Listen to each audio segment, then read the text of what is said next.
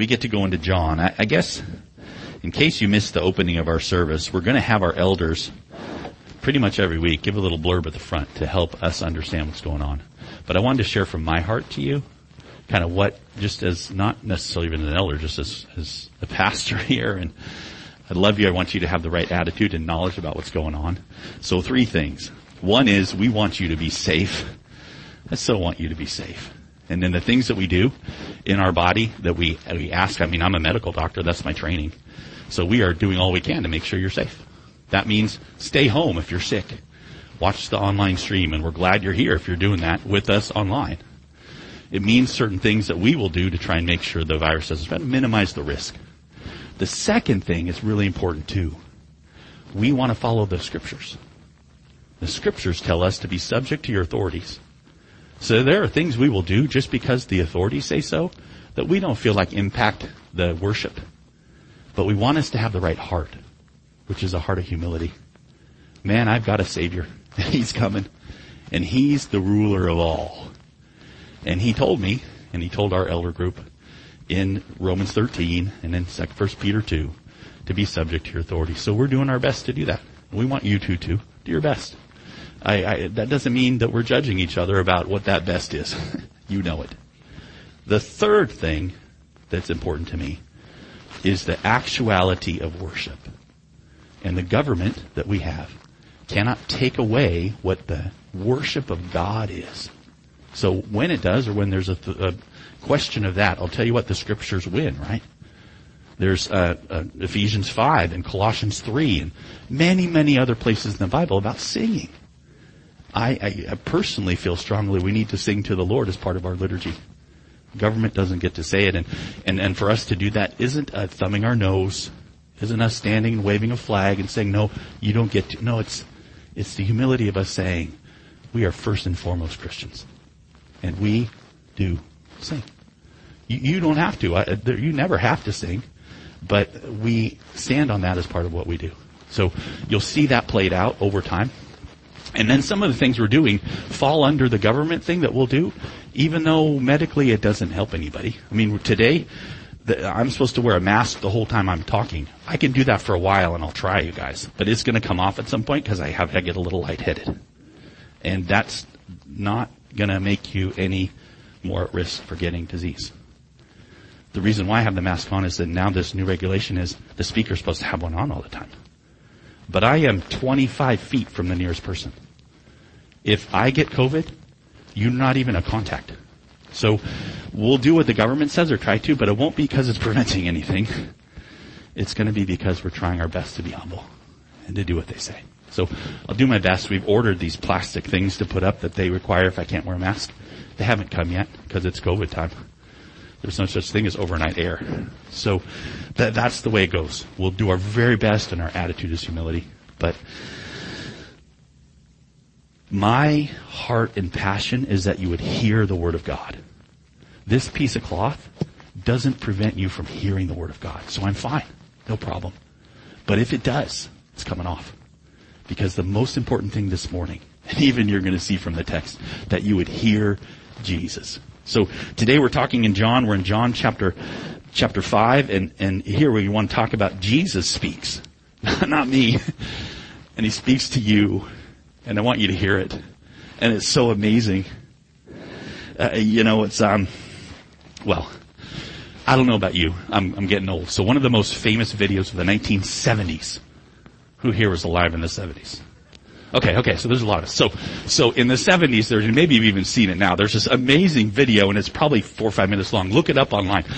It's amazing. It's a huge 9-ton sperm whale came and beached up on the beach in Portland. Have you seen this one? It's amazing. So be able to, this dead whale, and it started to rot. So they're like, we got to get rid of this whale. So they had this idea. We know what to do.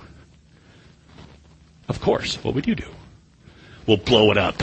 So they took 24 cases of dynamite. That's a ton of dynamite. And they took it over and they put it all around the whale carcass, thinking that it would blow up into little tiny bits. And then the seagulls and birds could come and eat it, and it would be okay, and it would go away. So all these spectators would come, they backed them up like a quarter mile so they could watch it. And then, you know what happened, right? The spectators a quarter mile away got rained with rotting blubber. The cars in the parking lot are getting ruined because these big hunks of stuff are falling on it. And there's still 2/3 of a carcass sitting on the beach. They thought they knew what they were doing. They didn't know.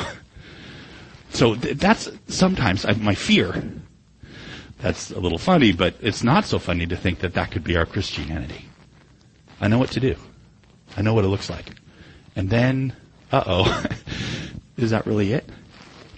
So one of the most important things is that you and I then understand and hear what Jesus said. So because we're really familiar, at least most of us are, because the stories capture our heart. We know the stories of Jesus. I see him raising Lazarus from the dead, or I see him like healing the blind man, or letting the leper get healed too, or the guy down from the roof, and I know that story. But I sometimes in my own heart, I kind of skip over my understanding of what he says.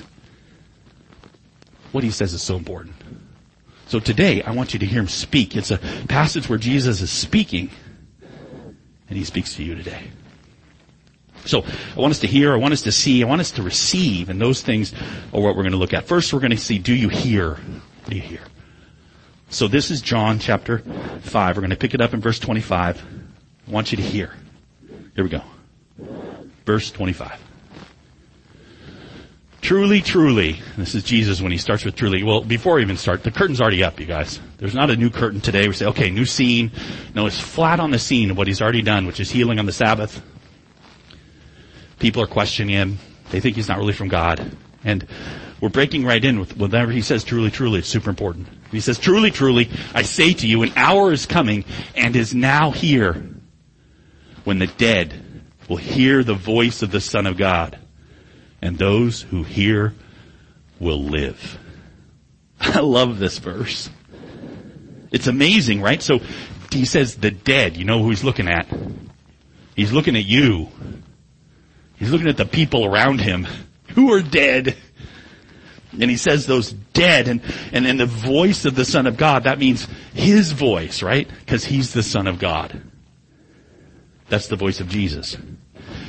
This is so radical. Because think with me what he's actually saying. A sound gets to your ears with meaning, and the idea is if you have no life, the words of Jesus make life. It's not telling you how to live. It's not improving your life. They make life. Life itself. And so the question is how? How can this be? For he says, as the Father has life in himself, so he has granted the Son also to have life in himself. And he has given him authority to execute judgment because he is the Son of Man. Well, the how, right? That's the how. The God the Father has given this to the Son. This entire thing is about gifts and receiving and granting. The Father gifted the Son to have life in him, to have the authority to judge. It's interesting that this authority now is, I want you to hear the voice of the Son of God. And he's got authority because he's the Son of Man. And these are deep titles that stretch into the Old Testament. And the Son of Man, the true man, Jesus, fully human, authority and life because the Father gave it to him and only him. This is amazing stuff. I mean, does Jesus really just with his words make life, and have they fallen on your ears? I mean, and is that really true? I feel alive all the time. In fact, there are many people who are alive right now who totally reject Jesus. We define life as conception in the womb, and how do I get this? Well, look at the example that he gives. Do not marvel at this. For an hour is coming when all who are in the tombs will hear his voice and come out. Those who have done good to the resurrection of life. Those who have done evil to the resurrection of judgment. Okay, this is Jesus speaking. This is an example, not just now that my words create life, but look, in the future, this is what's going to happen. The word of Christ, the sound that they will hear, it will raise all the dead. Some to life, some to judgment. That's what he says, right? It's interesting, the contrast isn't some to life and some to death. You should start going, okay, there's something deep going on here. Because it's not like Jesus gives life and otherwise you're dead. There's everybody's raising, and some are going to life and some are going to judgment. So these ones going to life aren't going to judgment.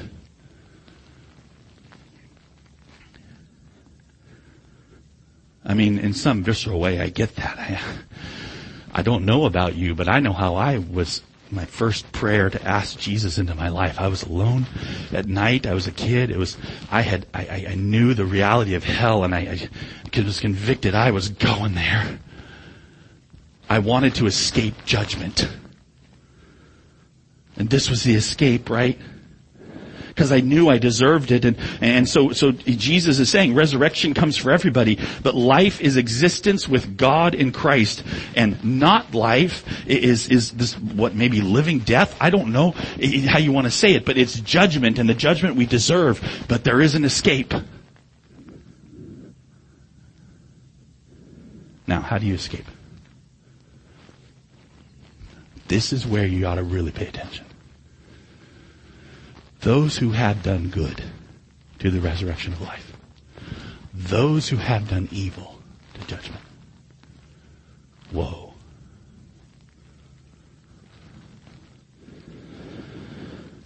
This spawns the confusion that rocks the world. Maybe your world. Right? Because this very thing is what the Pharisees who are questioning Jesus, it's what they believe. They believe. Yeah, let's take it off the screen. It's too offensive. They believe. They believe that if they do good things and they follow the law and they do all the things they should do, that they will be resurrected to life, be a good Jew. And then if you don't, if you're one of these pagan guys over here and you're going to death. They would say, Amen. And Jesus is standing here telling them, wait, do you hear me? Look what he said in Matthew 7 about this resurrection. Just think.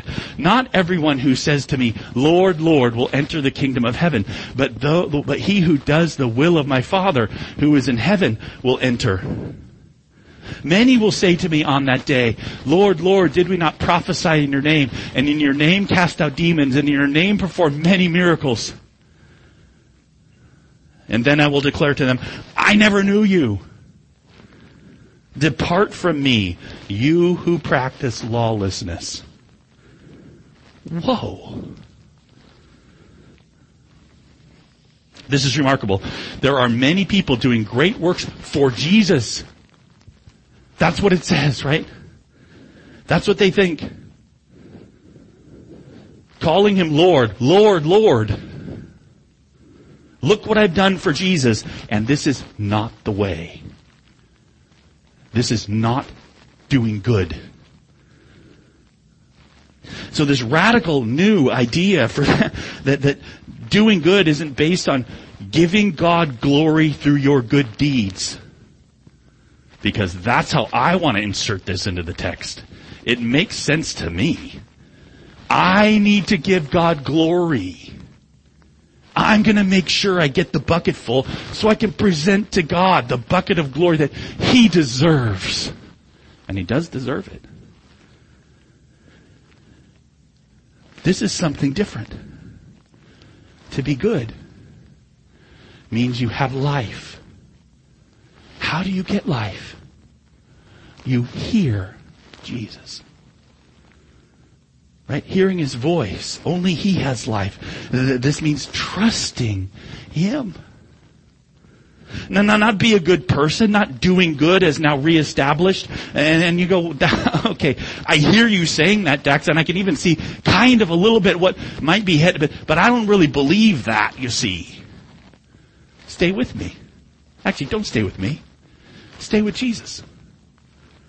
Because it's not just what you hear, Jesus is like, wait, what do you see in here? What do you see? Because he keeps going. This is all one little message from Christ to us. I can do nothing, Jesus says in verse 30, on my own. As I hear, I judge, and my judgment is just, because I seek not my own will, but the will of him who sent me. Okay, so you're getting the picture, right? Jesus, it says that he's the judge, and nobody else. He's going to decide, and nobody and nothing else about your future. Right? That's what he's saying. How can we be sure? Well, Jesus says, if I alone bear witness about myself, my testimony is not true. That's a common Jewish thing. You need at least two people to bear witness, testify about the truth of what you're saying. So Jesus says that's the kind of the standard.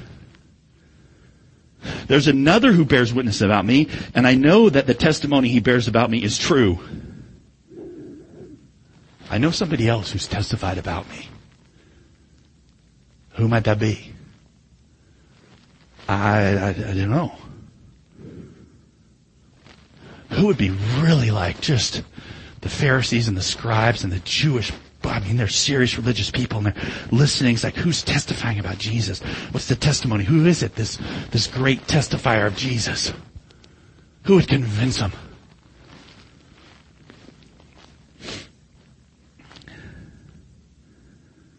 I mean, the whole idea I have, I hope you have it too, is that Jesus is God. He's the Son of God. He's the Son of Man.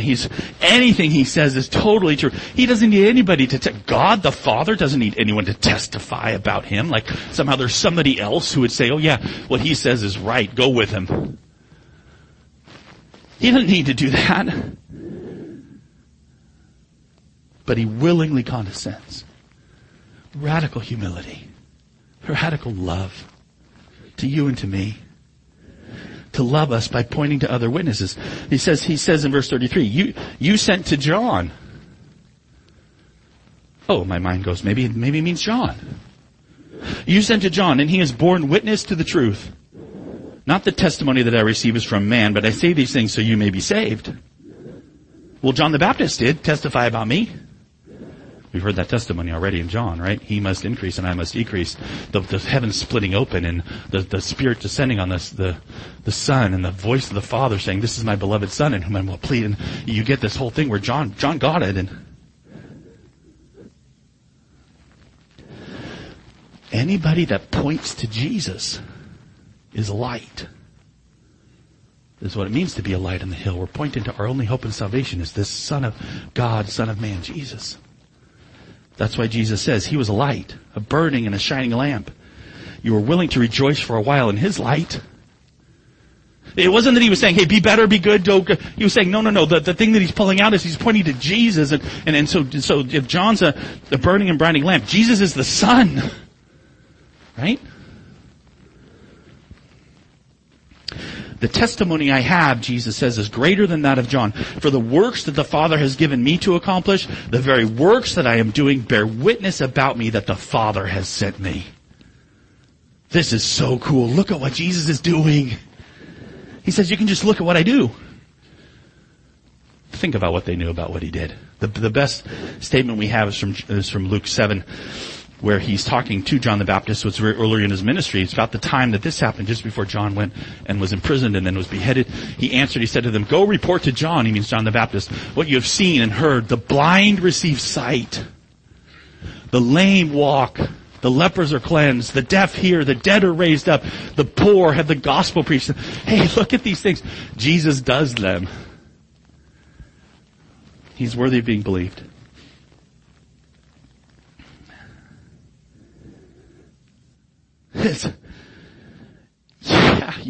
That's great. I should do that more often. The guy in the camel hair and eating a locust, you might have a tough time believing him. But okay, look at this. I mean, the blind people are seeing and lepers are healed and look at what amazing things God is on the move. That's why he says, and the Father who sent me has himself borne witness about me. His voice you've never heard. His form you've never seen. And you don't have his word abiding in you, for you do not believe the one whom he has sent. Everything is about this. God the Father bears witness. All creation bears witness, but we don't hear it. We can't see him. We don't have his word in us. Well, why not? Because we don't believe the one he sent, like them.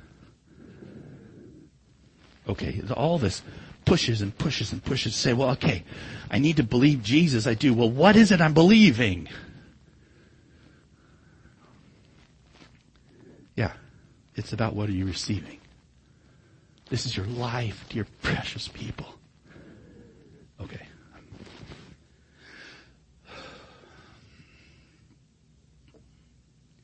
I wish I didn't have that limitation. But I have trouble breathing. Because this is the core of it, right?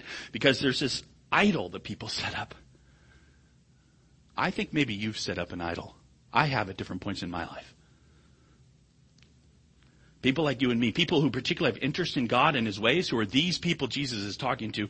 And it's this idol this is the idol. It's the Bible. Now, before you throw rotten eggs at me for not wearing my master first, and then because I said the Bible can be an idol, it's how you want to read the Bible. It's what you want to find in this Bible. Watch out, oh dear ones. And track with me. We want to find out how to be good in the Bible. We want to find out how to do right in the Bible.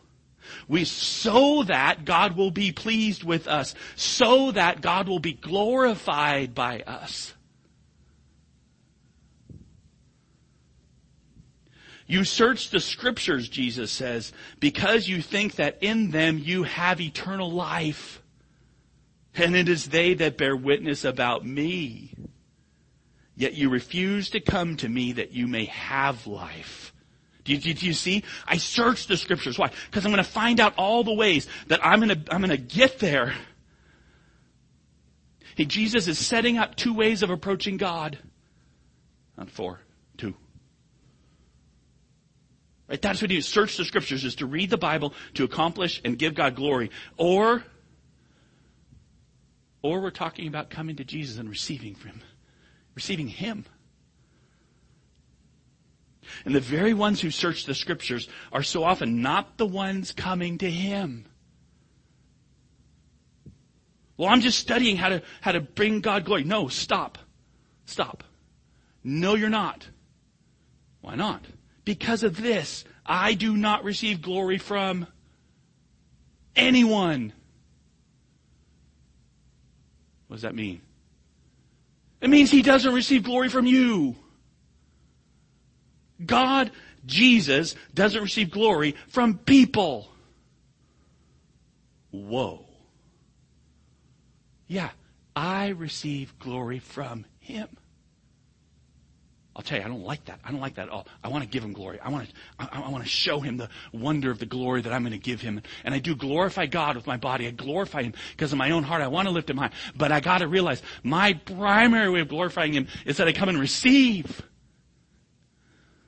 That's what Jesus is telling us. He says, I know you do not have the love of God within you. I've come in my Father's name and you do not receive me. If another comes in his own name, you'll receive him. How can you believe when you receive glory from one another and do not seek the glory that comes from the only God? This is the amazing thing. You don't have anything within you that Scripture guides you so that you're better. No, it's you over here and Jesus over there. And the interesting thing is, will you come? Will you hear? You have no hope. You have no hope except the Son of God has come, and he offers you free and full salvation. The glory that comes from God is Christ alone. You say, well, Dax, whoa, but I want to do things in his name. He'll do things in his name. He might even use you. That's when it talks about fruit and the fruit bearing that you have. You're bearing the fruit of the Spirit. Not the fruit of Dax that he's going to give to Jesus. Like, I grew some great apples for you, Jesus. Let me give them to you. Like they're mine. Are you kidding? If I have anything good in me, who did it? You can give me the Sunday school answer. It's okay. Jesus. Jesus, he does stuff in me. What do? I hear. What I read the scriptures for. I'm not saying don't read your Bible. I'm saying read your Bible all the time. And do what? Find Jesus. Right? Receive the glory from God. See the two ways. One scripture is law, to view of scripture is law to drive you to improve and self-improve and earn good things and glorify God. The second sees scripture as law to drive you to Christ, the gospel, to receive life from his lips. It isn't Jesus who's accusing you and me. Because Jesus says, I don't accuse and I don't condemn. Look at what he says. Do not think that I will accuse you to the Father. I'm not going to accuse you. There is one who accuses you. Moses, on whom you have set your hope. This, if you go back and you go back up to verse 31, and then you look and you go at verse 38, go through it on your own. I'm not going to take the time. We don't have time. But he's talking about, there's one out there, who testifies of me. And what he's really saying when he does that, Jesus Christ, the Son of God, is saying, you know who really testifies of me? The very one you put your hope in. The one, the giver of the law, the writer of the Torah, Moses. Whoa.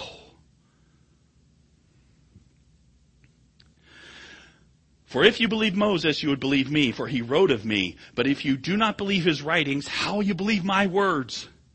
So he says, I don't accuse you, another one does. And you're like, whoa, this is the one who testifies to Jesus. Who is he? Moses, that's the one who we think gave the instructions for living so God would be happy with us.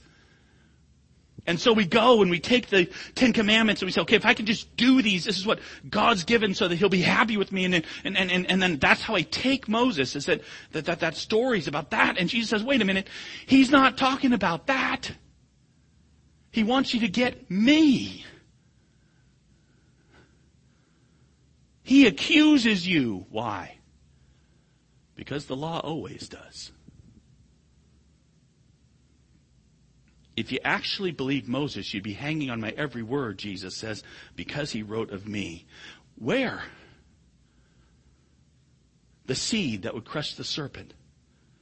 The mercy of God choosing Abraham and promising him a seed that would be on the throne forever. The lamb provided to Isaac to take his place when he was going to die. The grace for that trickster Jacob.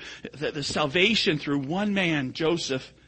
God freeing his people from Egypt, the Passover lamb and the blood that would take away the sin and preserve the life of the firstborn. The rock that gives water, the manna from heaven, bread unearned, the sacrifices and the Day of Atonement where the sin was placed on one and let out. Over and over and over and over. The Torah says you can't. But God, who has mercy, because of his great love for you. Grace. Your hope arrives, And you want to continue to think that the law is what keeps you? That's the Pharisees. They can't hear the good news. They can't receive the gift because they will not receive at all. Jesus speaks to you today. We got to be done. He is the good news. He himself is the gospel. He speaks life. And you and me, by simply trusting him, we're free by receiving him. But so many instead continue, after saying that they are for Jesus, continue to not see him in the scriptures. The law is wonderful and it accuses you. So that you must receive the gospel, your only hope. This is Jesus himself. This other side, this way, is a way of judgment and death, to use the law to accomplish, to think it's your way to give glory to God like you can. Do not see the law as a friend and a guide to help you on the way to Jesus. Not by helping you do better. It does help you on the way to Jesus by cutting you off at the knees with a baseball bat. You can't be good. You can't be better. You can't get higher. You can't conquer your evil and stand. If you do, you're saying, Lord, Lord, and you may do great works in his name, but you haven't heard the news. The law accuses to kill you always. And in humility, our hope is to look to the lifted up serpent and live. To him be the glory. Okay, I got to tell this one story from somebody else to close. Because it's like this man writes, who I like. It's another last judgment scene. If you will, you, the unrighteous person, will appear before the throne of judgment, and the Lord will ask you, beloved, have you done any good works? And you'll say, yes, sir. Many, I made sure of it. And you'll say, what are they? And you'll say, look, I wrote them all down for you. I've compiled a list so that I can prove to you that I get things done. And behind you, you'll be dragging on a great iron chain the largest, heaviest book that anyone has ever seen. And he'll open the book and he'll look at your ridiculous, obsessive, utterly selfish accounting of yourself and say, oh my, no, this won't do it all. This is all wrong. I'm not interested in any of this. Get it out of here. That'll be the end of that. But then somehow you, the righteous person, will appear before the throne of judgment, and the Lord will ask you, beloved, have you done any good works? And you'll say, yes, sir, many. I'm certain of it. And he'll say, what are they? And you'll say, I don't have the faintest idea. But you said they'd be there. And I'm sure I did some. Because you've never lied about anything. And he'll laugh and he'll say, that's exactly right. Now come, my beloved, let me show you how things really are. I'm telling you, you don't see how things really are. We've got to trust the Savior of the world. And he became flesh. And he speaks to you. Let's pray.